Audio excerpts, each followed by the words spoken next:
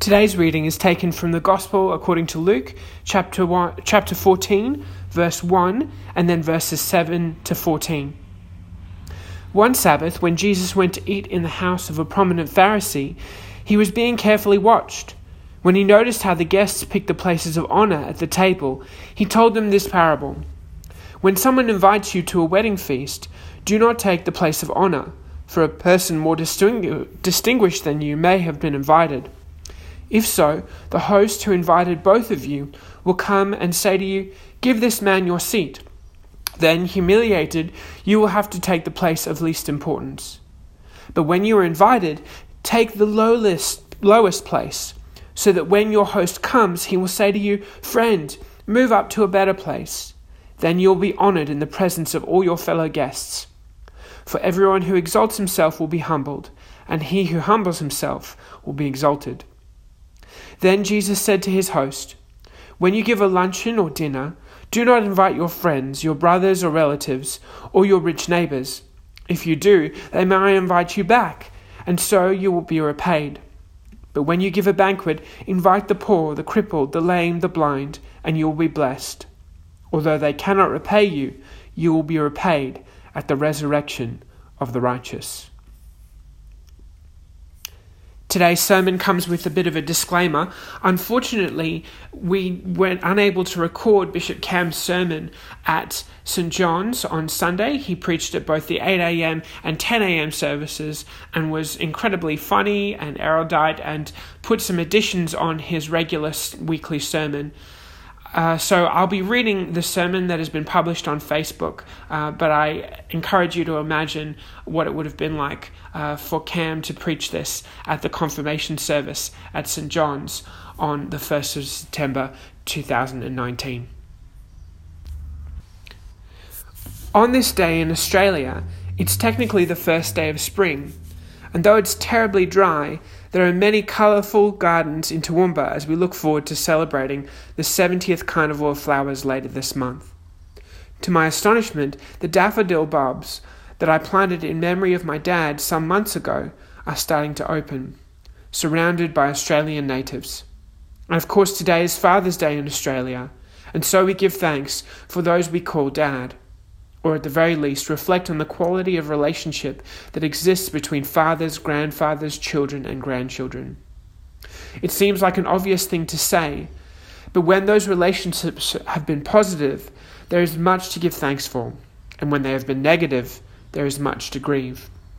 I don't think there is a single book which comprehensively explains how to be a good man or a good dad, but there are many thoughts expressed about this in poems, songs, and prose. An example that has haunted me through the years is the poem If by Rudyard Kipling, which suggests, "If you can dream and not make dreams your master, if you can think and not make thoughts your aim, if you can meet with triumph and disaster and treat those two impostors just the same, if you can bear to hear the truth you've spoken twisted by knaves to make a trap for fools, or watch the things you gave your life to broken and stoop and build them with worn-out tools. If you can fill the unforgiving minute with 60 seconds worth of distance run, yours is the earth and everything in it. And what is more, you'll be a man, my son." It's a bit two-dimensional until you see it lived out in the life of a man you love or respect, but quite beautiful. Hollywood offers a broad range of characters modelling what a man should be like, and these can seem more attractive because of the cinematography, music, and special effects. But many of these seem to stereotype male heroes as people who resolve conflict through violence. Last month, the movie Angel Has Fallen was released, and this was the third movie in which US Secret Service agent Mike Banning rescues the American president. I'm not sure what the final body count is, but lots of people die. And the inference is that a good man is someone who fights well, is willing to sacrifice everything for his country, and doesn't care much about collateral damage. Not to be outdone, Sylvester Stallone features this month in a movie called Last Blood, which will be released 37 years after he appeared in First Blood. Now, John Rambo is a retired veteran who takes on a Mexican drug cartel. And from the movie trailer, many people get killed and many things get destroyed.